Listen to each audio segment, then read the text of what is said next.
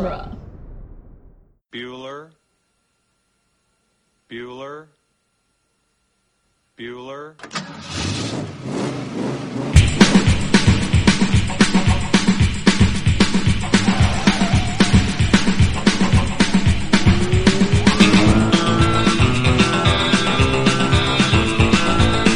Welcome back to Ferris Bueller's Minute Off, a fan podcast where we overanalyze the John Hughes classic Ferris Bueller's Day Off, 1 minute at a time.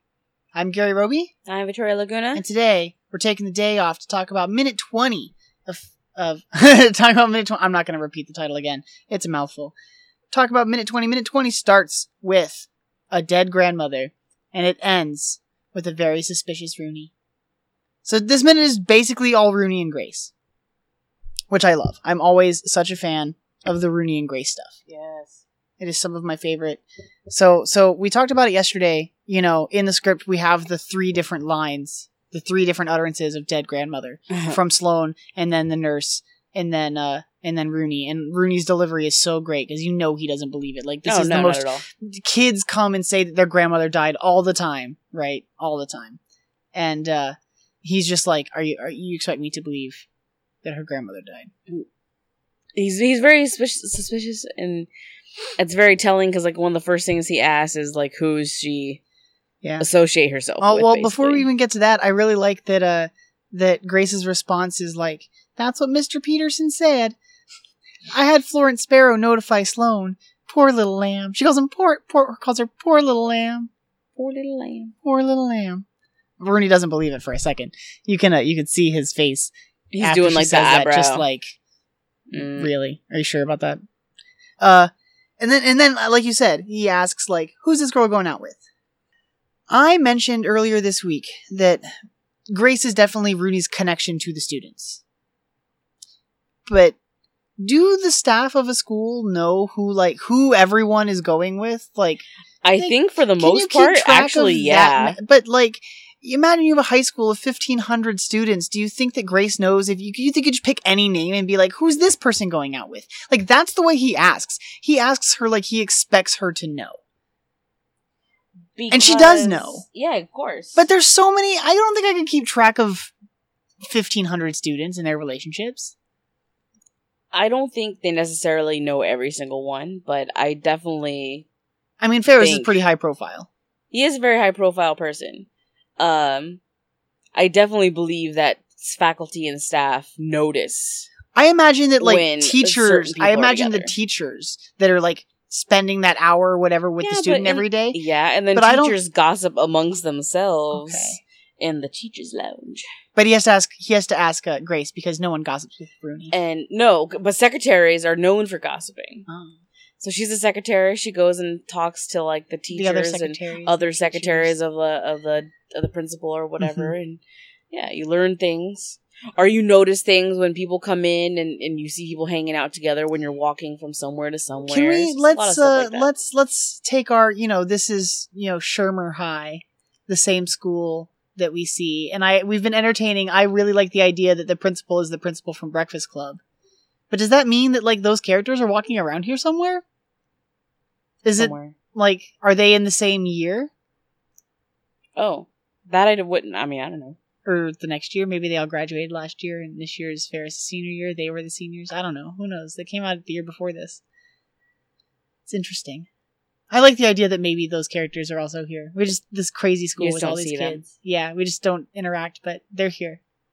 They've got Molly Ringwald somewhere. Yeah. Judd Nelson. Mm-hmm. That'd be interesting. That'd be really interesting. I like it.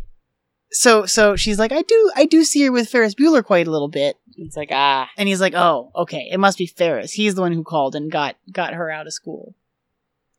In the commentary, when Grace says, "Poor little lamb," and he like looks at her with that deadpan look, John Hughes mentions that he says that 100 students a day use the dead grandmother excuse. He says 100 kids a day say their grandmothers have died, and every single time she grieves for them. Like Grace is just compassionate and wants to like care for these students, and so she just believes in all their stories and just like she's serious when she says "poor little lamb." Like she really believes that Mr. Peterson called her and told her that his that the grandmother had died. Yeah. And of course, Rooney's not buying it. No. He's like, "Can you get me Mr. Peterson's daytime number? Like, I'm going to call this guy and confirm that." It would have worked too. Except Ferris, with his precognitive perfect timing, yet again calls or has Cameron call at like the exact right moment to avoid him getting the number. Yeah. How does he do that? I don't know. How does he keep doing this? I don't understand. It's the mechanics of the movie. I understand. I understand. It's movie magic. It is movie. It's the 80s. So it's movie magic is a good one. It's movie magic. Ferris is just really good. So he calls, and she's like, "Do you still want his daytime number?" And he just, of course, that another one of these really great, just like, "Are you serious?" Like Grace, stop messing with me. And she's like, "Oh, of course you don't." Like, she laughs at herself, like, "How can I be so silly?" Like, oh. She goes off, and he picks up the phone. He answers the phone.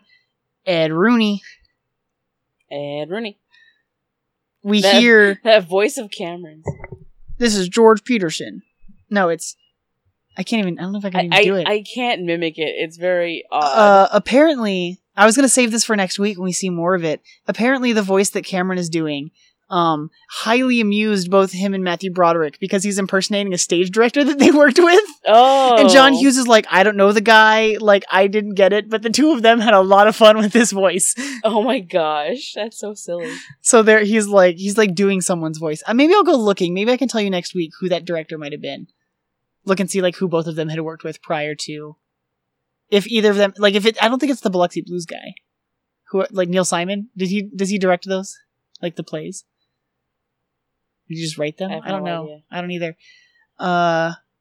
Someone. We'll have to look into it. Maybe I can find that information. That would be great. But yeah, he's impersonating somebody. He's impersonating Mr. Peterson in the context of the movie, but he's impersonating someone in real life too. No, funny. So someone has gone and seen Ferris Bueller, been like, "Is he making fun of me? Is he making fun of me?" Like, yes, they are. Haha. This is George Peterson. He does it. He does the same voice again later when he's Chicago Police. Yeah, Chicago Police. It's just the go-to voice. I think he uses the same name too, Sergeant Peterson. I think it says Sergeant Peterson. Yeah. This is Sergeant Peterson, Chicago Police. Does that mean that Sloane's dad is like? Is that just a name that he pulled out of his butt? Or like, is he actually a sergeant of the police? Officer. Yeah. Like, why did he pick Peterson? He could have said any last name. Yeah. It wouldn't have mattered. Whoa. We'll get to that later. That's a long time from now. So Rooney like he sounds like he's trying to be a little bit polite on the phone call here. He's like, "How are you today, sir?" Like he's trying to like bait him just a little bit. He hasn't quite gone that far yet, but Cameron. Well, Mr. Peterson, we don't know it's Cameron yet. Spoilers. Says, "Well, we've had a bit of luck this morning, as you may have heard." Bit of bad luck? Bit of bad luck, yes, this morning, as you may have heard. And Rooney says, I heard. I feel like calling your grandmother, or maybe in his case, his mother. It's not his mother, it's his mother-in-law. It would be the mother-in-law. Yeah. We'll talk about that later. Is more than bad luck. "You've had a bit of bad luck this morning, as you may have heard." I know, that sounds like it's like diminishing it a little bit. Yeah, it's just like, whoa. He says, okay. I heard, and I'm all broken up. Boy, what a blow. That's the end of the minute. Boy, what a blow. I think Monday he'll ask like, "Oh, was this your mother?" He's like, "No, my wife's mother." Oh, that's right. He does say that. Right. Yeah. We'll get to that. Spoilers for next week, you guys. I like the phone call stuff. I said this earlier this week too. I love the phone call stuff. No, it's good stuff in this movie. It's all good stuff. When we get to the last of the phone call stuff in this movie, John Hughes on the commentary track is like, "I don't think I had any more phone call gags in me after this." Like, this is it. Like, this is as much as I could do. Yeah. He's like, "I just exhausted all of them." All right. They're very effective. There's a lot of good phone call stuff in this movie. I like it a lot. It's great. It's effective. Do you have anything more for this? We get a lot more Grace and Rooney next week. We do. So we can save that. Actually, we get some really good Grace and Rooney stuff next week. Next week's going to be a lot of fun. I'm stoked. It's the whole kitchen sequence. Oh, okay. I think next week ends at the end of that kitchen sequence with that weird outfit that Cameron's wearing. Yes, we'll get to that. We didn't even talk about the Red Wings jersey, but we'll talk about it more next week, I suppose. That's what he ends up wearing for the rest of the movie. Yeah. Oh, he's wearing it over his like suspenders and that green, and we'll talk about the green shirt. He's got like a pattern on it that I don't think I've actually like looked at what the pattern is yet. I just think it's where he's wearing suspenders. And he can actually pull it off though. It works, yeah. It does work on him, but like really well, actually, surprisingly. Because I think suspenders look awful on just about anybody and everybody. They're not a look that I particularly like. No, but it looks good. It looks good on him. It works. I mean, you don't see them except for this one scene next week, anyway. We'll talk about it. We're getting ahead of ourselves. Yeah. Thanks for joining us this week, you guys. We were sorry to see Scott go after Wednesday's episode, but we were so glad to have him on. Check him out at duelinggenre.com along with all the multitude of shows that are happening over there right now. And if you like our format, check out moviesbyminutes.com. There are, oh my goodness, Victoria, what, like 60-minute shows now? I think, something like that. So many. There are so many. So if you have a favorite movie, check out moviesbyminutes.com because there's a good chance that it may be being covered already. And if not, maybe start your own Movies by Minute show. We did, and twice, actually. Twice. So, you can too. So do that. And come back next week for minutes. Oh my goodness. 20. Wait, this was minute 20. This is minute 20. We're 20 minutes into this movie. We're almost a quarter of the way through it. It's going fast. Weird? It is going fast. It's a shorter movie. We are 1/5 of the way there. Oh, right. All right. Fractions. Yes. Is there a word for that? Like, because I say we're a quarter of the way movie, we're a third of the way movie, but what's the fraction for like a fifth? We're a fifth of the way through the movie. We're a fifth of the way through the movie. I guess works. You're making it complicated. Making it too complicated. Mischief. No. No! Say Ferris.